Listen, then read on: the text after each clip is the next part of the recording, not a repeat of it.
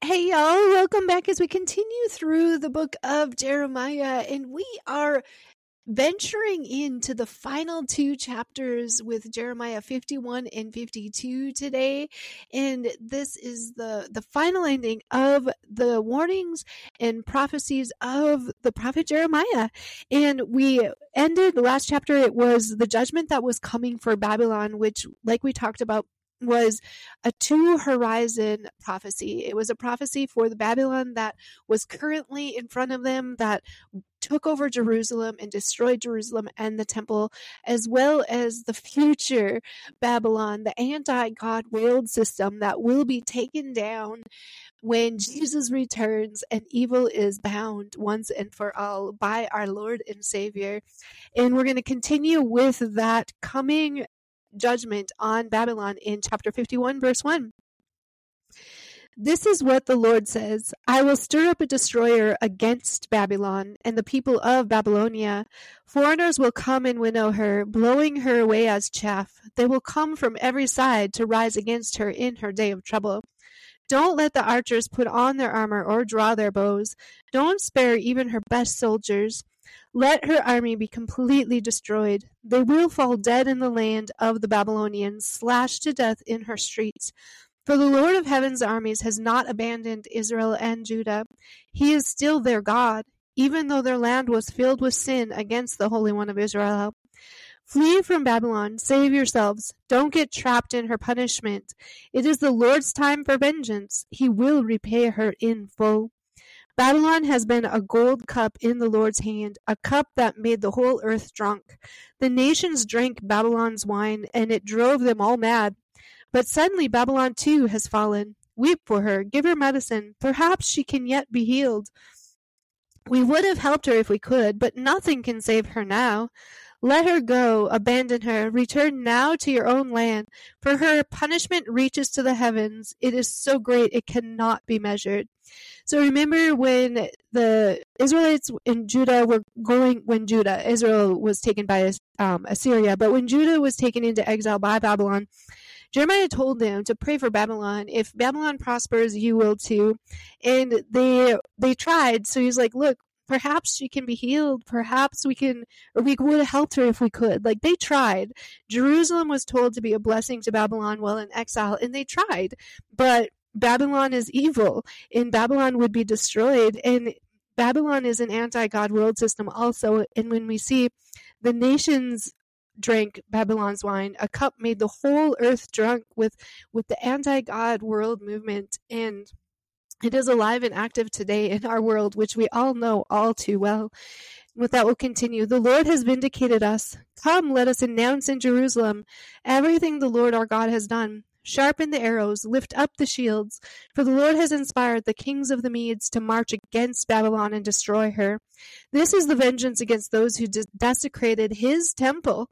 Raise the battle flag against Babylon, reinforce the guard, and station the watchmen. Prepare an ambush, for the Lord will fulfill all his plans against Babylon. You are a city by a great river, a great center of commerce, but your end has come. The thread of your life is cut. The Lord of heaven's armies has taken this vow and has sworn to it by his own name. Your cities will be filled with enemies, like fields swarming with locusts, and they will shout in triumph over you. So God will appoint judgment to come to Babylon, and he did, and he is again. He will get the wrath of God, the judgment of God is coming. And sin will be dealt with, and wickedness will be stopped and destroyed for eternity. And he instructed, like we talked about, Jeremiah told the people that were going into exile to be a blessing to them, but now judgment was coming. So God appoints Cyrus to open the door for them to go home and leave. And God's telling them, leave Babylon, go back to Jerusalem, because judgment is about to fall. So get out, and get out now. And he allowed them a way out by appointing Cyrus to let them out. And Jeremiah, he reiterates over and over again, as we move forward, that worshiping idols and false gods is foolish and stupid, and the one and true living God, our Lord, our Messiah, is the only one worth worshiping. And with that, we'll continue in verse 15 as we see the glory and awe of God and who he is. The Lord made the earth by his power, and he preserved it by his wisdom. With his own understanding he stretched out the heavens. When he speaks in the thunder, the heavens roar with rain. He causes the clouds to rise over the earth. He sends the lightning with the rain, and he releases the wind from its storehouses. The whole human race is foolish and has no knowledge. The craftsmen are disgraced by the idols they make, for their carefully shaped works are a fraud. Those idols have no breath or power. Idols are worthless. They are ridiculous lies. On the day of reckoning, they will all be destroyed. But the God of Israel is no idol. He is the creator of everything that exists, including his people, his own special possession. The Lord of heaven's armies is his name. And then we switch back over to Babylon's punishment. You are my battle axe and sword, says the Lord. With you I will shatter nations and destroy many kingdoms. With you I will shatter armies, destroying the horse and rider, the chariot and charioteer. With you I will shatter men and women, old people and children, young men and young women. With you I will shatter shepherds and flocks, farmers and oxen, captains and officers. So here he's saying, look, Babylon's coming down, and this is a mission statement of God. And remember, Babylon was the biggest, baddest nation around, but Babylon is nothing but a tool for God, and God is about ready to pour his judgment on the evil wickedness of Babylon. In verse 24, I will repay Babylon and the people of Babylonia for all the wrong they have done to my people in Jerusalem, says the Lord. Look, O mighty mountain, destroyer of the earth, I am your enemy, says the Lord. I will raise my fist against you to knock you down from the heights. When I am finished, you will be nothing but a heap of burnt rubble. You will be desolate forever. Even your stones will never again be used for building. You will be completely wiped out, says the Lord. Raise a signal flag to the nations. Sound the cry of battle. Mobilize them all against Babylon. Prepare them to fight against her. Bring out the armies of Ararat, Minni, and Ashkenaz. Appoint a commander and bring a multitude of horses like swarming locusts. Bring against her the armies of the nations, led by the kings of the Medes and all their captains and officers.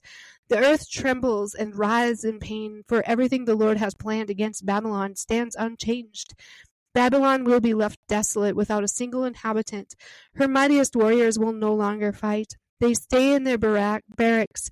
Their courage is gone. They have become like women. The invaders have burned the houses and broken down the city gates. The news is passed from one runner to the next. And when you think about that, how quickly messages are passed and how the news is going to be passed quickly when the eternal destruction of Babylon comes. If you think about our technology and how quickly a message gets out today, it just fits so in like the reality of it. And he says there's a real opposition coming against you, you evil wickedness, and it's God, and nothing can stand against God. If you are opposed to God, he will not let you or any nation stop his plan to restore all of creation. All of creation is going to be restored by the hand of God, and he is coming to bring his restoration. In verse 31, we'll continue with that. As the news is passed from one runner to the next, all the messengers hurry to tell the king that his city has been captured. All the escape routes are blocked, the marshes have been set aflame, and the army is in a panic. And this is what the Lord of heaven's armies, the God of Israel, says. Babylon is like a wheat on a threshing floor about to be trampled. In just a little while her harvest will begin. King Nebuchadnezzar of Babylon has eaten and crushed us and drained us of strength. He has swallowed us like a great monster and has filled his belly with our riches. He has thrown us out of our own country. Make Babylon suffer as she has made us suffer, says the people of Zion. Make the people of Babylonia pay for spilling our blood, says Jerusalem. And again, this is the current and the future. The people of Israel being redeemed, the people of Judah being redeemed, and our future Lord and Savior coming and redeeming us all from the evil and wickedness that we currently live in on earth. It will be detained. It will be taken over by the Lord our God. He is strong and he is coming, and he will bring righteousness, he will bring restoration, he will bring cleansing, and he will bring complete restitution for us. And the The focus is on God's victory. This is God bringing the victory because God is victorious. And if we choose God as our Lord and Savior, if we choose to put our faith and trust and submit to Jesus, we are on the victory team. We are on the winning side. In verse 36, this is what the Lord says to Jerusalem. I will be your lawyer to plead your case, and I will avenge you. I will dry up her river as well as her springs, and Babylon will become a heap of ruins, haunted by jackals. She will be an object of horror and contempt, a place where no one lives. Her people will roar together like strong lions. They will growl like lion cubs. And while they lie inflamed with all their wine, I will prepare a different kind of feast for them. I will make them drink until they fall asleep, and they will never wake up again, says the Lord. So he's using words for eternity here. They will never wake up again. Evil and Satan and wickedness, it will all be bound. Verse 40, I will bring them down like lambs to the slaughter, like rams and goats to be sacrificed. How Babylon is fallen, great Babylon, praised throughout the earth. Now she has become an object of horror among the nations. The sea has risen over Babylon. She is covered by its crashing waves. Her cities now lie in ruins. She is a dry wasteland where no one lives or even passes by. And I will punish Bel, the god of Babylon, and make him vomit up all that he has eaten. The nations will no longer come and worship him. The wall of Babylon has fallen. So Bel was a god that Babylon worshipped, and Bel was a god that was masqueraded around as God. And they treated this Bel as if it was God, but it is not. It's a false god, a false idol, and God's saying, look, even your false god is going to be destroyed because he's not a god at all. God is the one and only true God, and they will be repaid for the suffering. In verse 45, we'll continue, and this is a message for the exiles. Come out, my people, flee from Babylon, save yourselves, run from the Lord's fierce anger. But do not panic. Don't be afraid when you hear the first rumor of approaching forces, for rumors will keep coming year by year. Violence will erupt in the land as the leaders fight against each other. For the time is surely coming when I will punish this great city and all her idols. The whole land will be disgraced, and her dead will lie in the streets. Then the heavens and earth will rejoice, for out of the north will come destroying armies against Babylon, says the Lord. Just as Babylon killed the people of Israel and others throughout the world, so must her people be killed. Get out, all of you who have escaped by the sword. Do not stand and watch. Flee while you can. Remember the Lord, though you are in a far-off land, and think about your home in Jerusalem. We are ashamed, the people say. We are insulted and disgraced, because the Lord's temple has been defiled by foreigners. Yes, says the Lord, but the time is coming when I will destroy Babylon's idols. The groans of her wounded people will be heard throughout the land. Though Babylon reaches as high as the heavens and makes her fortifications incredibly strong, I will send enemies to plunder her. I, the Lord, have spoken. Listen, hear the cry of Babylon, the sound of great destruction from the land of the Babylonians. For the Lord is destroying Babylon. He will silence her loud voice. Waves of enemies pound against her, and the noise of the battle rings through the city. Destroying armies come against Babylon, and her mighty men are captured, and their weapons break in their hands. For the Lord is a God who gives just punishment. He always repays in full. I will make her officials and wise men drunk, along with her captains, officers, and warriors. They will fall asleep and never wake up again, says the King, whose name is the Lord of Heaven's armies. This is what the Lord of Heaven's armies says. The thick walls of Babylon will be leveled to the ground, and her massive gates will be burned. The builders from many lands have worked in vain, for their work will all be destroyed by fire. So Babylon comes to ruins, and the exiles, they felt disgraced before the world because of what happened in Jerusalem and because of the temple being destroyed. But God made it clear that there's no future for Babylon. He is going to destroy the city. And the people who are in Babylon, he keeps telling them to flee, get out, or else they will suffer the same fate. But they need to run and return home. And this will be the beginning, the new beginning under the blessing of God. And they can walk by faith in God, trusting God's word and that he will be with them. And with that, we'll continue in verse 59. The prophet Jeremiah gave this message to Seraiah, the son of Neriah, the grandson of Mahesah, a staff officer, when Seraiah went to Babylon with King Zedekiah of Judah. This was during the 4th year of Zedekiah's reign. Jeremiah had recorded on a scroll all the terrible disasters that would soon come along Babylon, all the words written here. He said to Seraiah, "When you get to Babylon, read aloud everything on this scroll. Then say, 'Lord, you have said that you will destroy Babylon, so that neither people nor animals will remain here. She will lie empty and abandoned forever. When you have finished reading the scroll, tie it to a stone and throw it in the Euphrates River. Then say, in this same way, Babylon and her people will sink, never again to rise because of the disasters I will bring upon her.'" And this is the end of Jeremiah's message.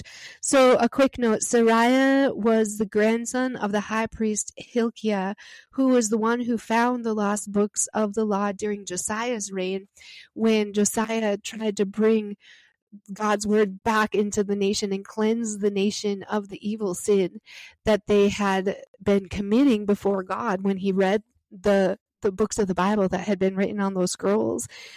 And then with that, we'll continue into the final summary chapter, 52. Zedekiah was 21 years old when he became king, and he reigned in Jerusalem 11 years. His mother was Hamutal, the daughter of Jeremiah from Libnah. But Zedekiah did what was evil in the Lord's sight, just as Jehoiakim had done. These things happened because of the Lord's anger against the people of Jerusalem and Judah, until he finally banished them from his presence and sent them into exile. Zedekiah rebelled against the king of Babylon, so on January 15th, during the 9th year of Zedekiah's reign, King Nebuchadnezzar of Babylon led his entire army against Jerusalem. They surrounded the city and built siege ramps against its walls.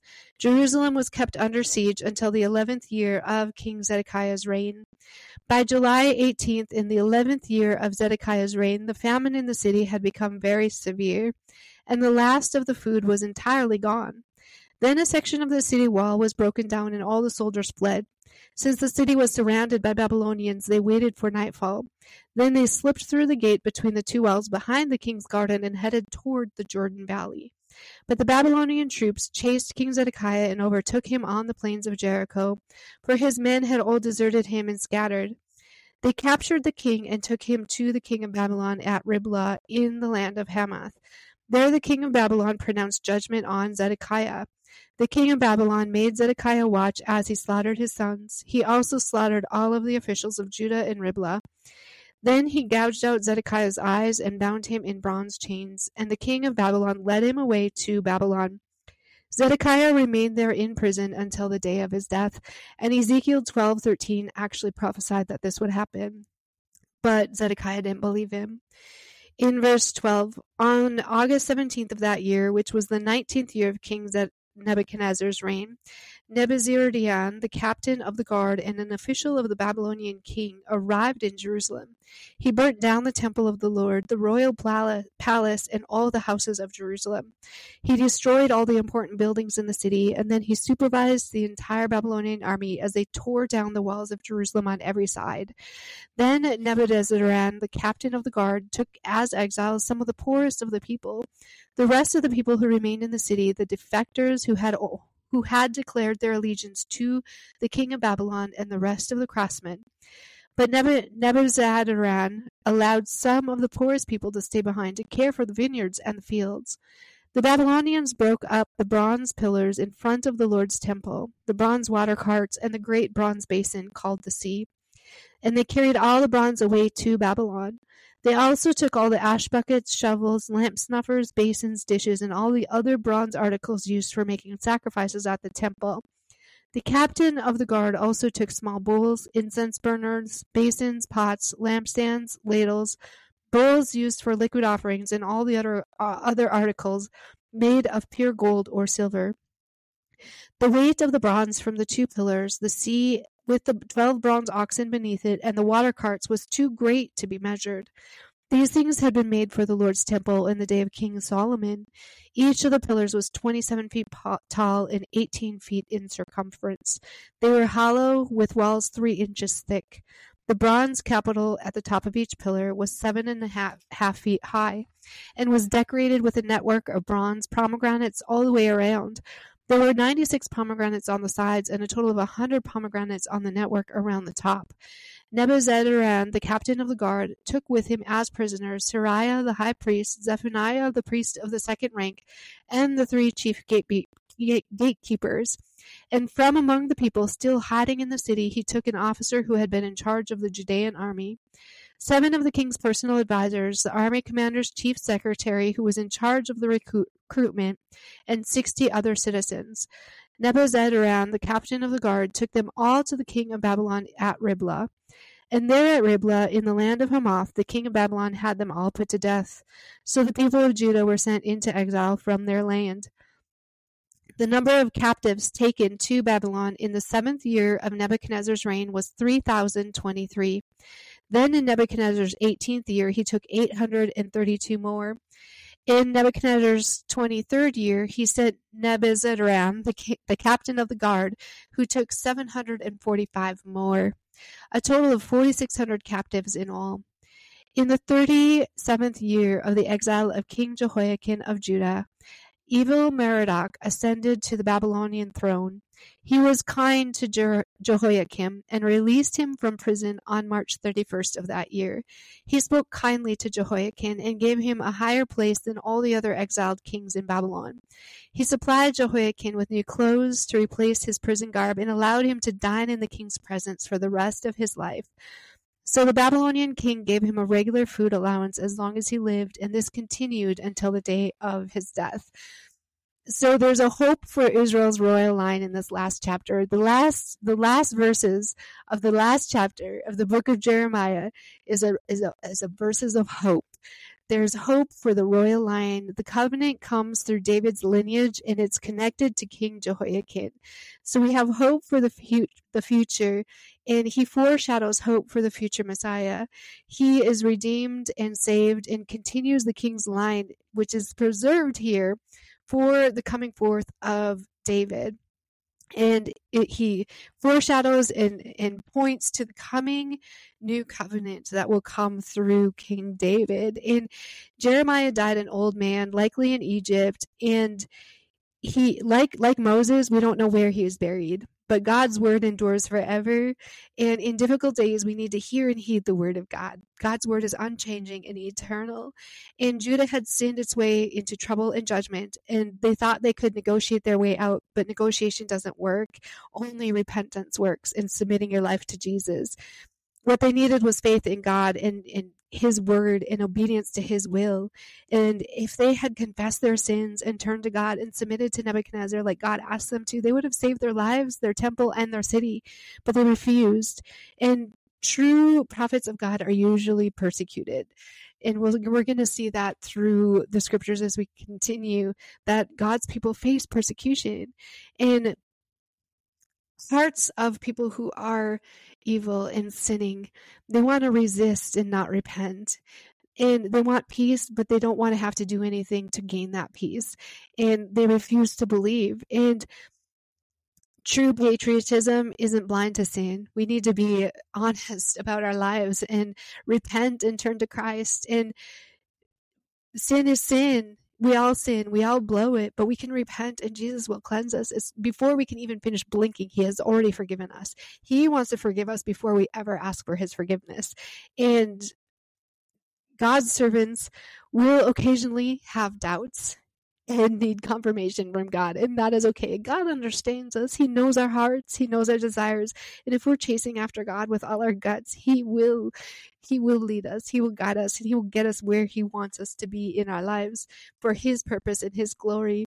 And faithfulness is more important than success. And Jeremiah was faithful through and through. And the greatest part was he was walking forward in faith, following the lead of God.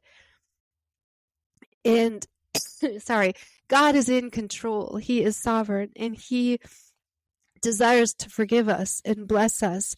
All we have to do is turn to Him and repent and let Him lead us, let Him guide us. And with that, we are through the book of Jeremiah. Thanks, y'all. I hope you're having a great day.